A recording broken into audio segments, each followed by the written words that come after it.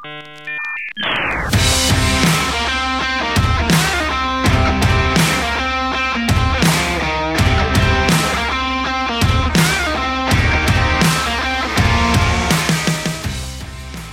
to episode 41 of the Charles C.W. Cook podcast. Nestled in between the Jaguars' win against the Colts and the Jaguars' game against the Kansas City Chiefs this Sunday. Last weekend, I took a great trip out to Indianapolis, which I really do like as a city. It's friendly and walkable, and it's home to St. Elmo's Steakhouse, which is always a treat, and which was this time too. In addition to the game at Lucas Oil Stadium, we went to a AAA baseball game at Victory Field, which is a lovely little ballpark. I've actually been there before. Given what happened to the Cleveland Indians, now the Cleveland Guardians, it was funny seeing a team named the Indians play in a professional baseball game, but, well, they play in Indianapolis, so they can't really change the name, can they? It would be like the Los Angelesers deciding that Los Angeleser was an offensive name. Okay, now what? In that respect, the Indians are like the Utah Utes. In 2021, Duval County, Florida, near me, voted on the question of whether to change the name of Andrew Jackson High School. The final tally was 4-3 against, which, whatever one thinks of Andrew Jackson, and I'm not a big fan, makes a certain sense when you consider that Andrew Jackson High School is in Jacksonville. Are we going to change that too? Probably not, right? Right?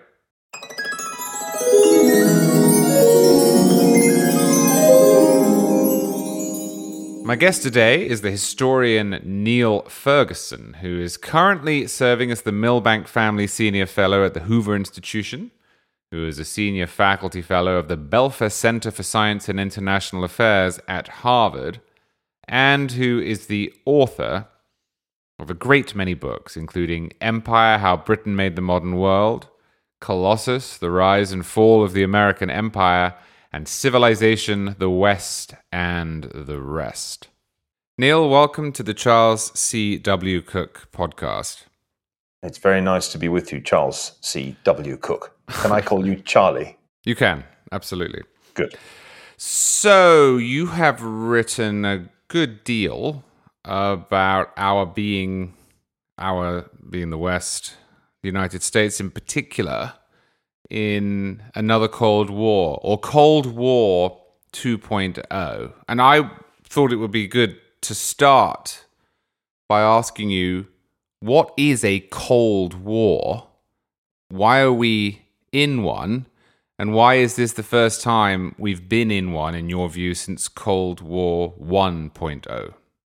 Well, first, Charlie, I want to correct the nomenclature because we're not talking here about software programs. It's Roman numerals, Cold War 1 and Cold War 2, by analogy with World War 1 and World War 2. Got it. As Brits, we would, of course, say the First World War and the Second World War, so we should also say the First Cold War and the Second Cold War. But I think we have a predominantly American audience, so I'm talking about Cold War II, Roman numerals, because I think we have meandered into a second Cold War without quite noticing. And that's exactly what happened at the beginning of the First Cold War. In the 1940s, Orwell came up with the best definition of Cold War in 1945.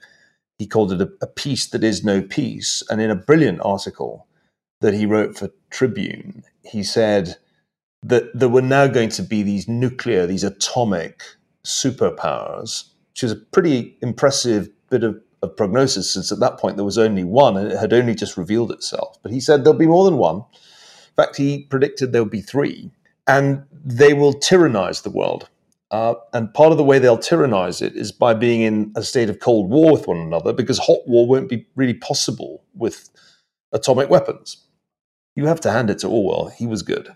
And so the situation we're in today pretty much conforms to the Orwell analysis, namely that there are now two superpowers. Of course, there are more than two nuclear powers, but there are only two superpowers economically and in terms of technology, and that's the United States and China. And they are in a state of peace that is no peace. They can't really go to war with one another, or they might, but there's sort of the same disincentives that existed in Cold War One. Any war between the US and China would escalate rapidly and could be catastrophic, could become nuclear. So it's a reasonable bet that we're going to replay, at least in some respects, the first Cold War, which was with the Soviet Union. And I say in some respects because they're not identical any more than World War I and World War II were identical. They're quite different in many ways, but they were similar enough for it to make sense in the 20th century to talk about a Second World War. And I think we should be just as direct. This is a second Cold War. It's not identical, but it's pretty samey. Why can't we just coexist with China? Why do we have to be in a Cold War with them? We're much more economically integrated with China than we were with the Soviet Union. Why not just say, well, we have our differences, but hey, this is this new globalized world and it's complicated and we'll live with that?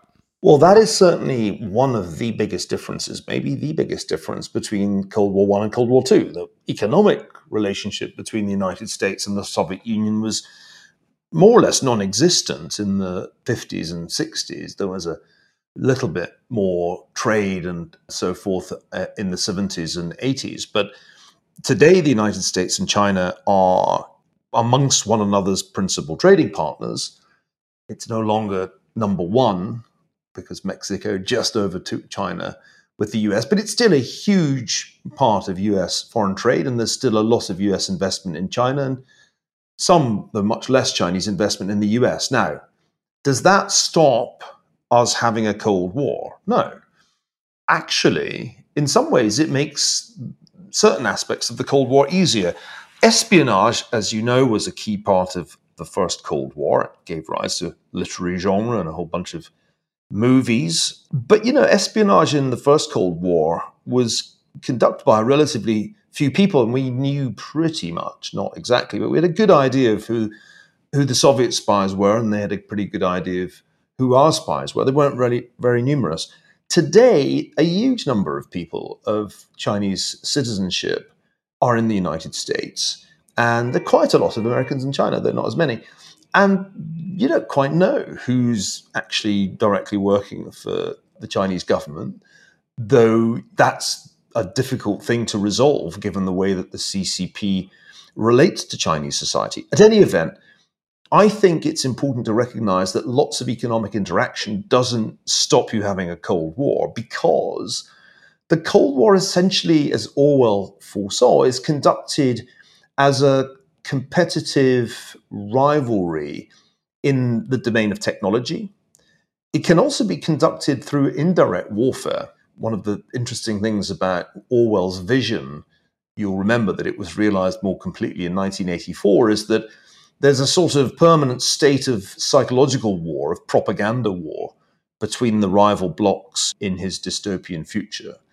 The United States and China can do all of that kind of thing. They can compete to see who has the most powerful AI or who gets to the quantum supremacy first. They can compete much as the US and Soviet Union competed in space as well as over nuclear weapons. They can spy on one another. They can say mean things about one another. They can try and get other countries to side with them against the other. They can do all the Cold War stuff, in other words, but with the complication that there's just that much more intermingling of the two economies and the two societies.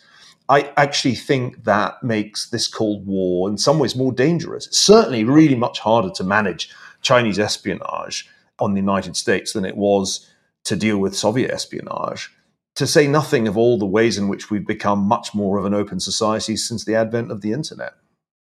Do you think that the nature of this rivalry is becoming more rather than less obvious. If you go back to the 1990s, it was regarded by many as an inevitability that more economic and cultural intermingling of the United States and China would liberalize China.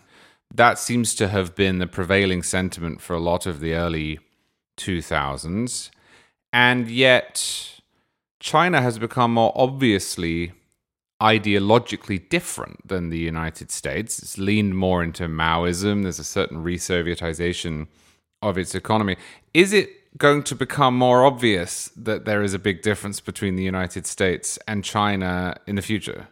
Well, I think it's already very obvious. I guess it could get more so. I think it probably has to. I wrote an article for the Wall Street Journal back in 2007 about Chimerica. Moritz Schularik and I came up with that word because we were trying to work out just how intertwined the economies had become. And the argument of the piece was that they'd become so intertwined that they were really one economy, and we called it Chimerica. But this was a pun on the word chimera because we made the argument that this was completely unsustainable and indeed was likely to produce some kind of a crisis. Unsustainable because the benefits of Chimerica disproportionately went to the Chinese middle class. I mean, China was getting much higher growth out of Chimerica than the US was. And the beneficiaries of Chimerica in the US were predominantly the wealthy elite, the 0.1%, who were making investments in China or whose companies were benefiting enormously from outsourcing to East Asia. So the benefits just were very skewed. It was very asymmetrical. And the other problem with Chimerica was that flows of Chinese capital into the US economy, mainly arising from reserve accumulation. The Chinese didn't want their currency to get stronger, so they basically bought a lot of dollars. And as they accumulated dollar-denominated reserves, the US couldn't quite understand why, but its interest rates stayed very much lower than they might otherwise have been. This was Alan Greenspan's conundrum. So we argued that that would probably lead to some kind of a crisis in the US housing market because rates really ought to have been higher, and they did generate or at least contribute to the real estate bubble that burst in 2008-9. So we didn't think Chimerica was sustainable, and I think we were right about that. The thing that's fascinating is that it took quite a long time for the breakdown of the economic relationship to produce a political backlash. Even after Xi Jinping came to power, and China did embark pretty obviously on a more ideological trajectory and in a more overt bid to challenge American primacy in what we now like to call the Indo-Pacific. And I think if you'd asked me in 2007, how long will it take for Americans to turn on China, I would have said, oh, not that long. But it wasn't until 2015 that an American politician, or at least somebody who decided to become a politician, openly challenged the bipartisan consensus on Chimerica, which was really dominant, as you say, from the 90s, especially after 2001, when the US allowed China to join the World Trade Organization. And that man was Donald Trump. Trump said he was going to campaign to be president in a substantial part on the China issue. And for me, the fascinating thing about the 8 years that followed was that in a very short space of time, his views on China went from being outlandish and maverick to being mainstream to being bipartisan. So that by 2018, what had started out as tariffs, as a trade war in Trump's mind, had sort of morphed into Cold War II. And it was in 2018 that I first realized, hang on, this is turning into a Cold War. It sort of looks like one, and it walks like one, and it quacks like one. So, 5 years ago, it struck me that we were heading into some kind of Cold War. It's taken a while, and still, even today, there are plenty of people who will say, no, we mustn't call it that, and it mustn't be that, including the Biden administration, which routinely says, not least in its new national security strategy document, that we're not in a Cold War. And the funny thing is that the more they do Cold War things, the more they insist they're not in a Cold War, which must create a certain amount of cognitive dissonance in and around the White House. Yeah, well, let's talk about Cold War things then. Let's start with domestic questions, then we can move to explicit foreign policy. So we have an open society in a way we didn't. You mentioned that. We have free trade now with China in a way that we didn't have with the Soviet Union. It's much more difficult to tell who is a spy from the Chinese Communist Party than it was back during the First Cold War. Should we take drastic action? I'm not talking about tinkering around the edges or slowly coming to terms with our predicament. Should we say, right, this is a disaster, we need massive tariffs, we need to stop Chinese people buying land or attending US universities, we need to ban TikTok? Are we taking this seriously enough? Well, we've already taken some of the measures that you mentioned. We don't have free trade with China anymore. Tariffs that Donald Trump imposed have not been reduced, much less eliminated by the Biden administration. And Joe Biden's imposed additional measures which verge on economic sanctions against China, of which the most significant was the ban introduced by the Commerce Department last fall on China being able to access the most sophisticated semiconductors and the machines you need to make them and the people you need to run the machines. So the economic side of the relationship has already moved in a Cold War direction, and it continues to move in that direction. The latest thing that the administration is doing is making it harder for US venture capital and private equity companies to invest in any Chinese firm that might possibly be involved in artificial intelligence, etc. So the days of free trade with China are quite some distance in the past now.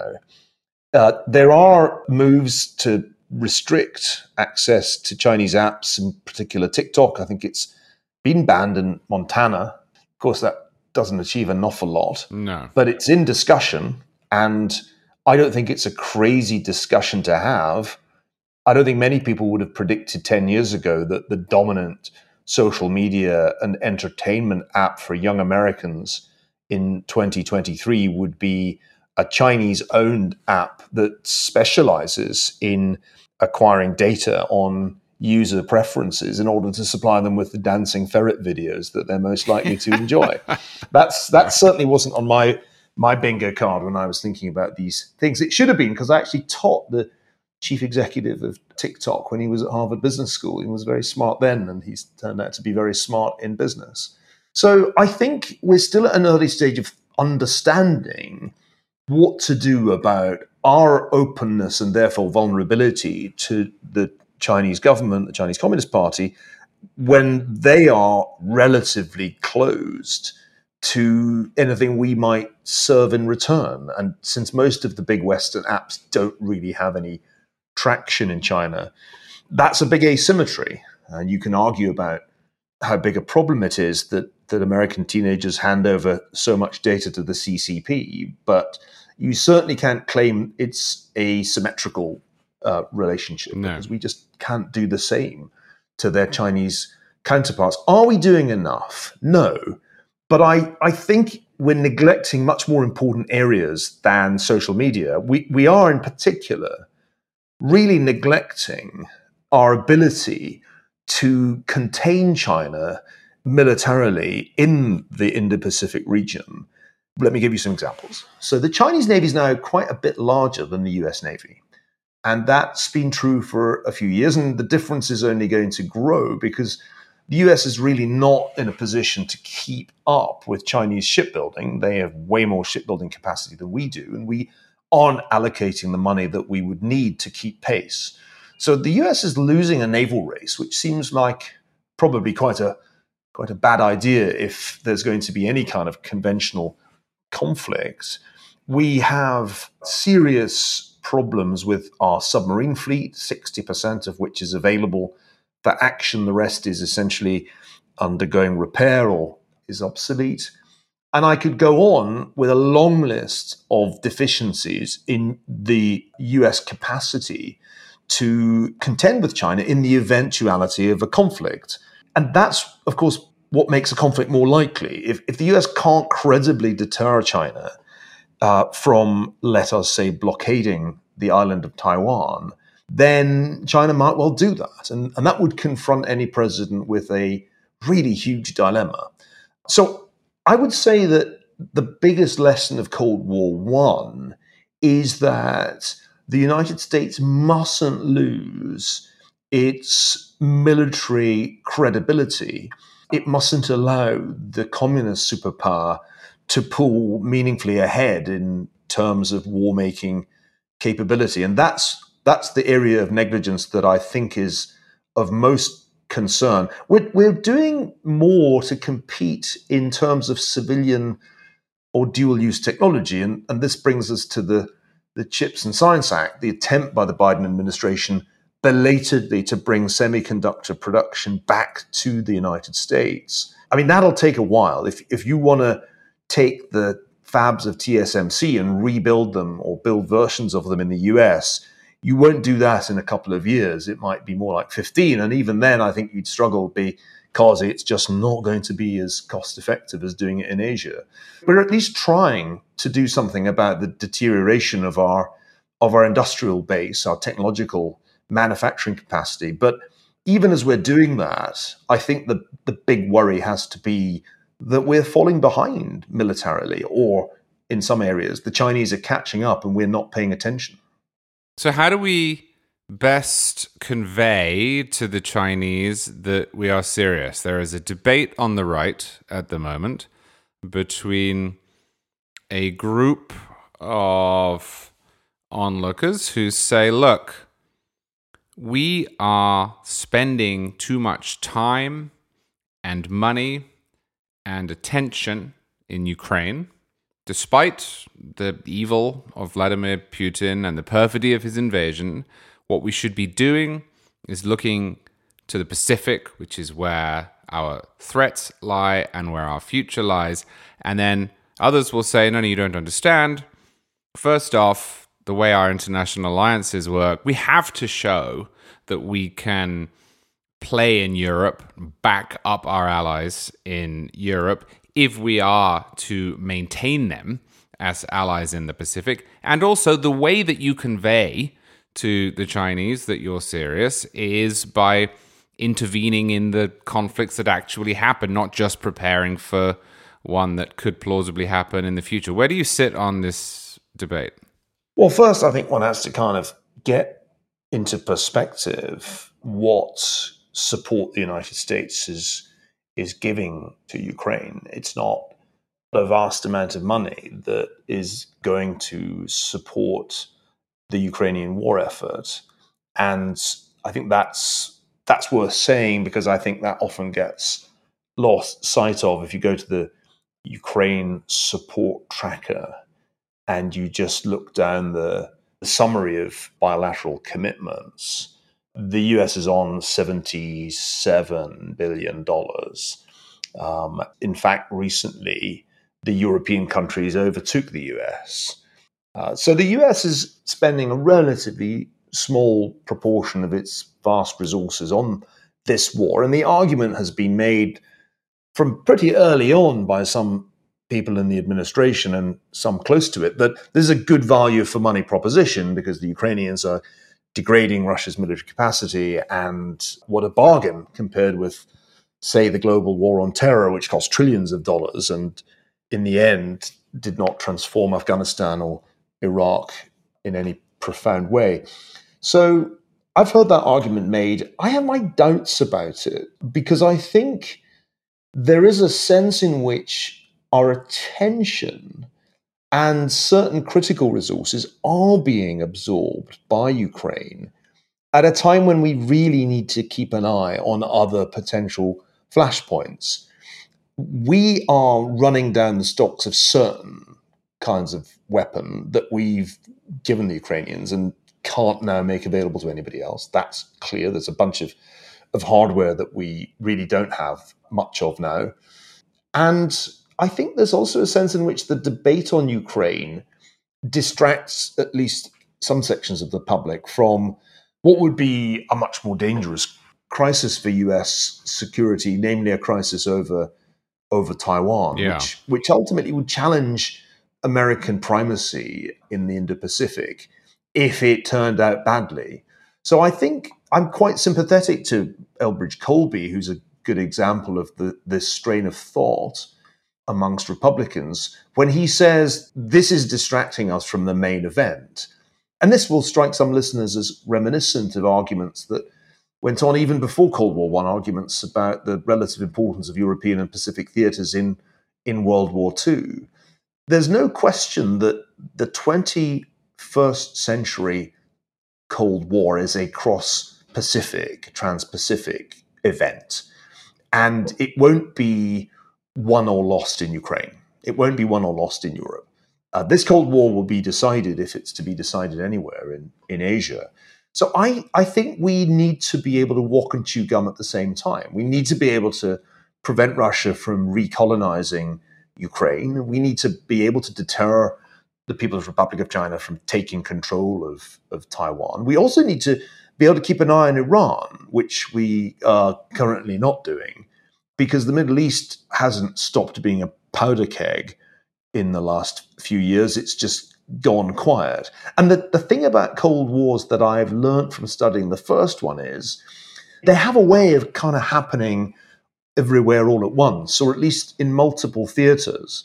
That's precisely the challenge of being a superpower, that you may find yourself with crises in 3 different places at once. I call this the 3 body of water problem, that you might actually have to worry about the North Atlantic, the Taiwan Strait, and the Persian Gulf all at once. And the US military and naval capabilities of today just aren't up to that. And a double or treble crisis would reveal that. What sort of institutions should we be building or encouraging? In the first Cold War, we had NATO.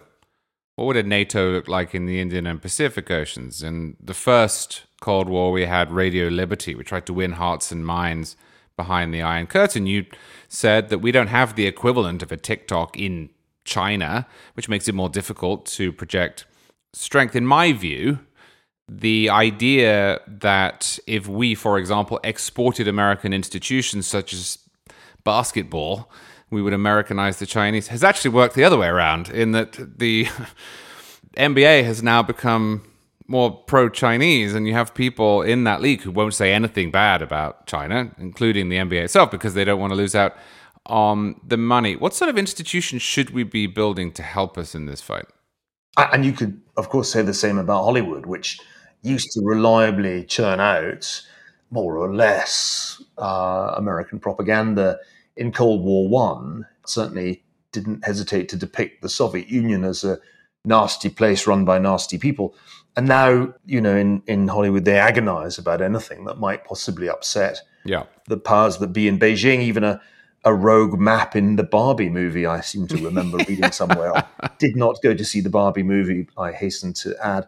So the answer to that question is that we don't really try, because the things that were so effective, and they were effective in the first Cold War, including Radio Free Europe, those things have, to a large extent, dwindled, been underfunded. There isn't really that much that the government does.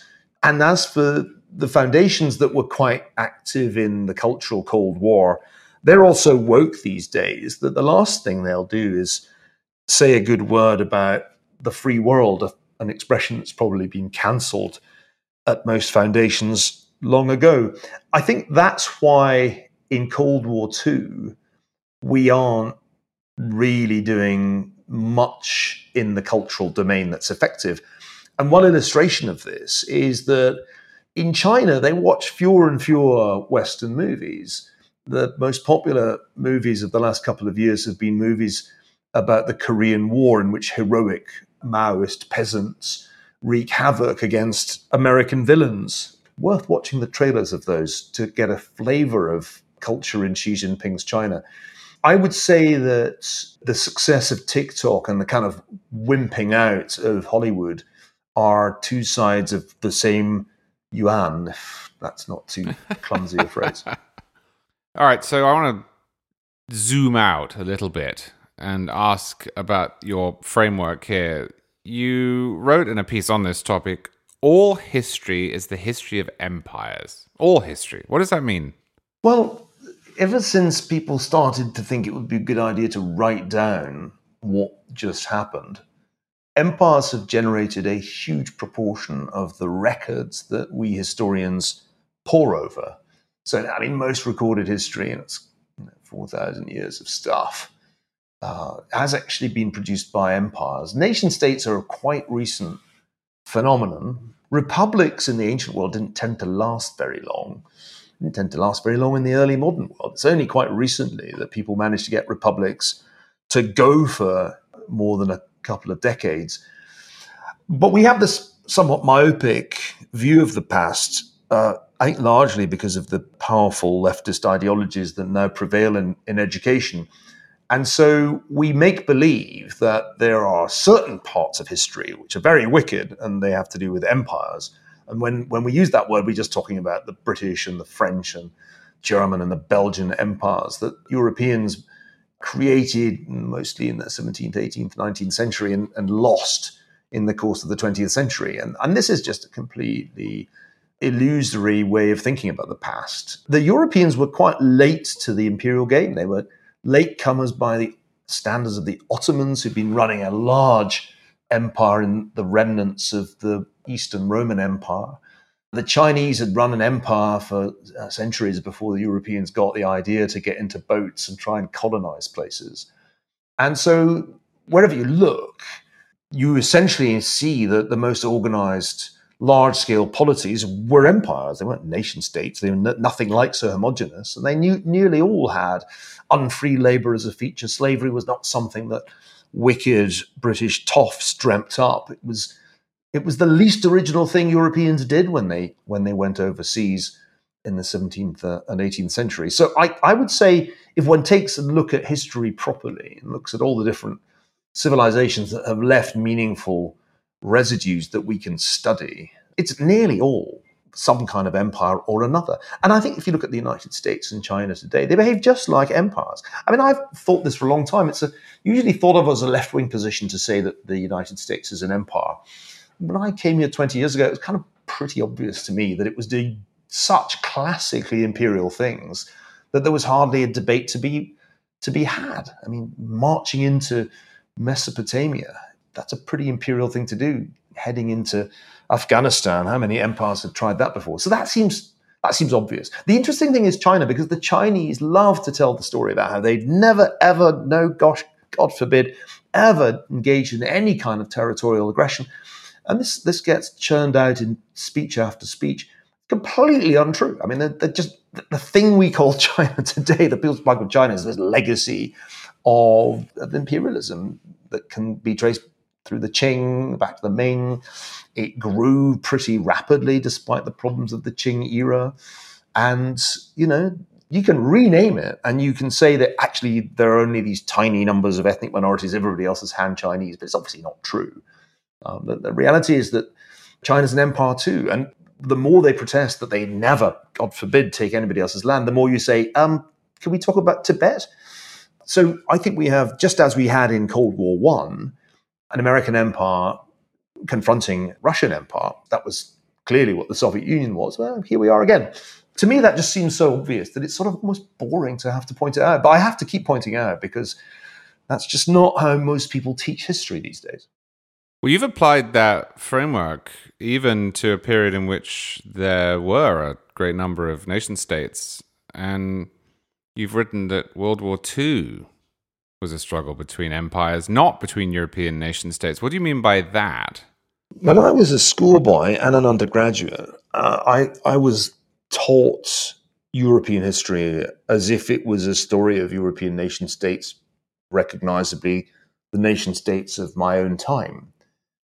But as I began to delve more deeply as a postgraduate, I began to realize that this didn't make sense, that the world wars were fought between empires with enormous global reach, that the United Kingdom of Great Britain and Ireland was the hub of a global empire that covered about a quarter of the world's land surface and was something that could only have fought two world wars successfully on that basis. I mean, you just couldn't possibly have done what Britain did between 1914-18 and 39 and 45 without the empire.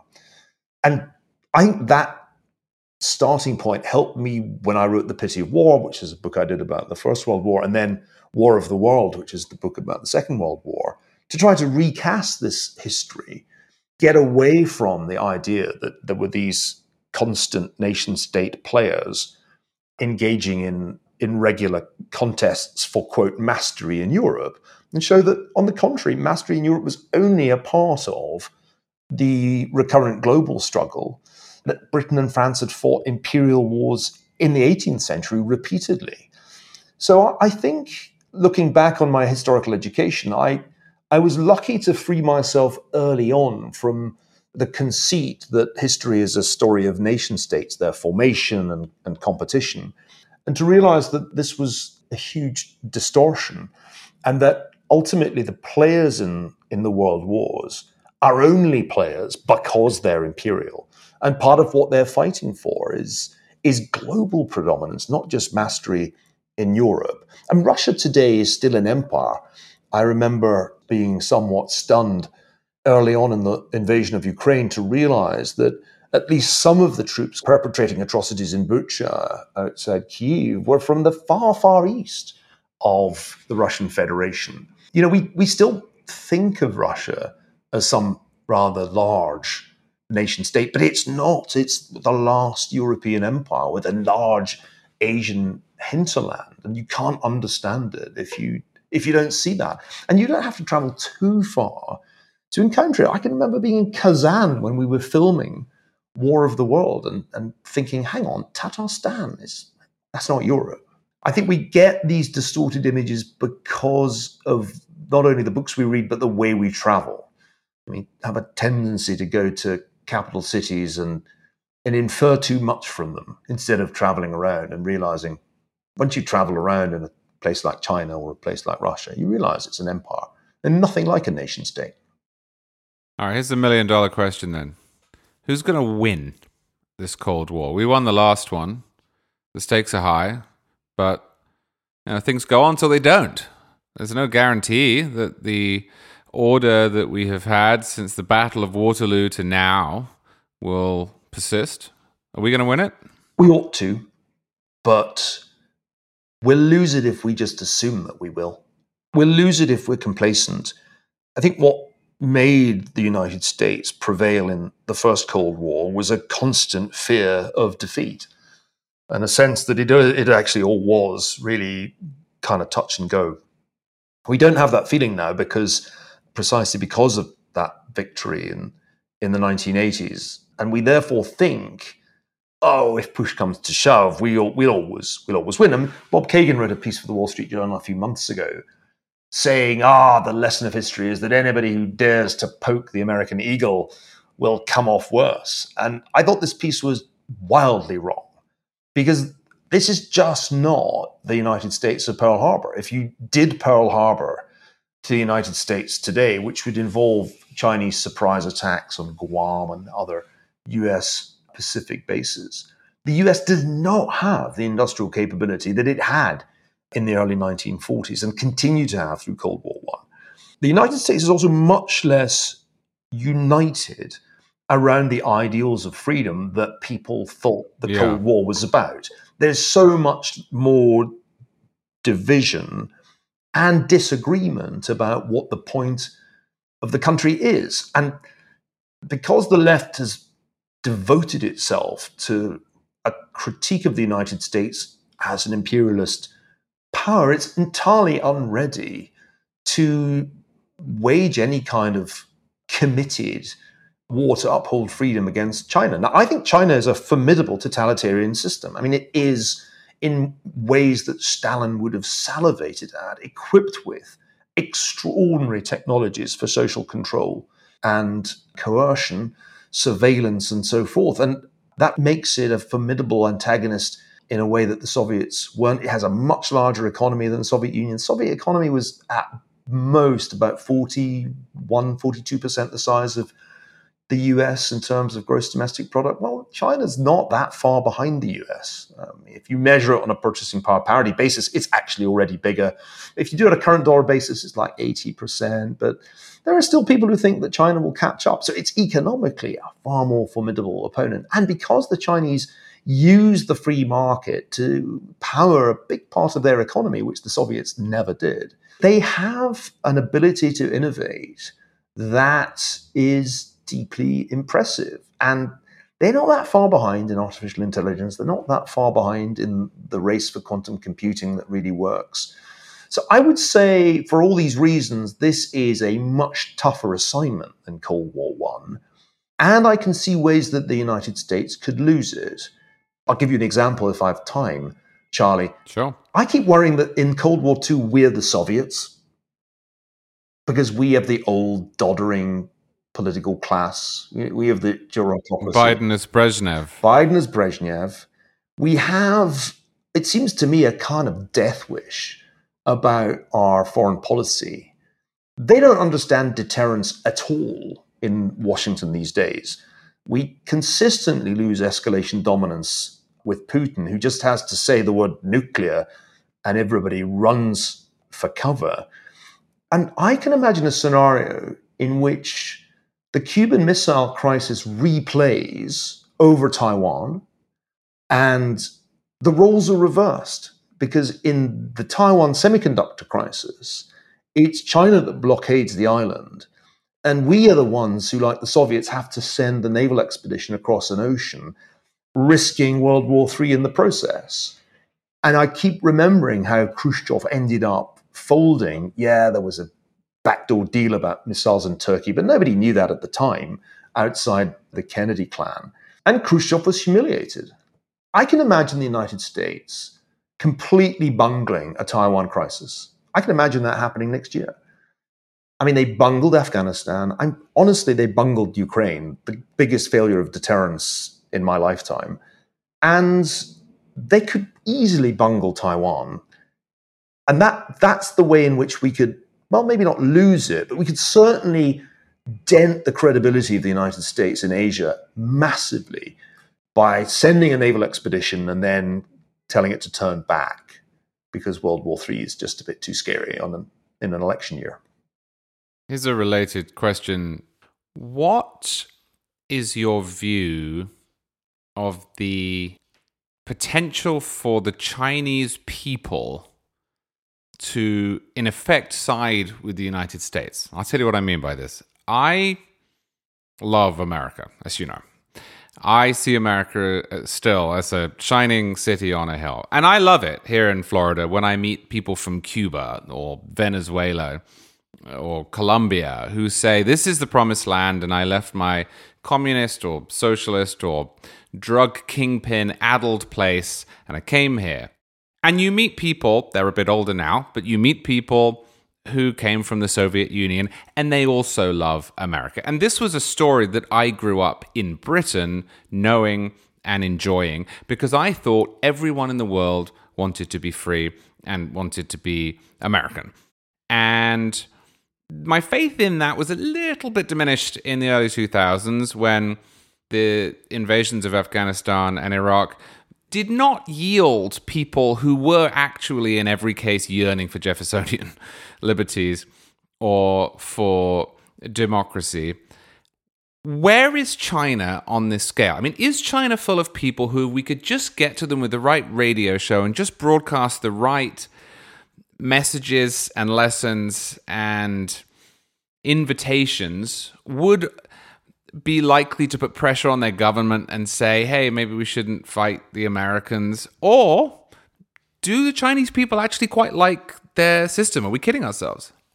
Well, having spent a fair amount of time in China pre-pandemic, I would say that there is a pretty broad nationalist consensus that extends from the very educated down to the not very educated, that believes China has emerged from a century of humiliation under the leadership of the CCP and is reclaiming its rightful place as one of the top nations, if not the top nation. That is very widely believed.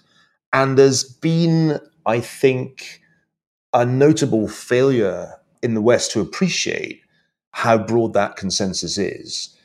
I mean, you will certainly get people muttering about the corruption of the party elite, the princelings. There's all that kind of muttering, but that does not translate into, if only we could have regime change here and the Star-Spangled Banner. That's very, very marginal. Chinese who study abroad, of course, there have been millions who've done so, often come to the United States and are impressed by many aspects of what they see, but not by others. And I think a very interesting feature of Xi Jinping's ideology is the extent to which it contains a quite pronounced anti-American streak, informed by some of those intellectuals who came and saw and didn't like what they saw.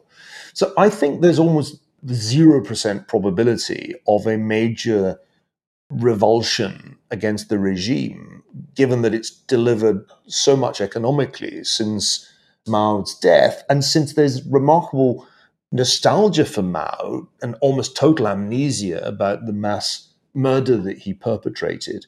You know, I've traveled widely in China. I did a television series for British television back in, I think, 2011 or 12. We went to Mao shrines, you know, places where the Chinese come to Changsha, the different places that are associated with Mao's life.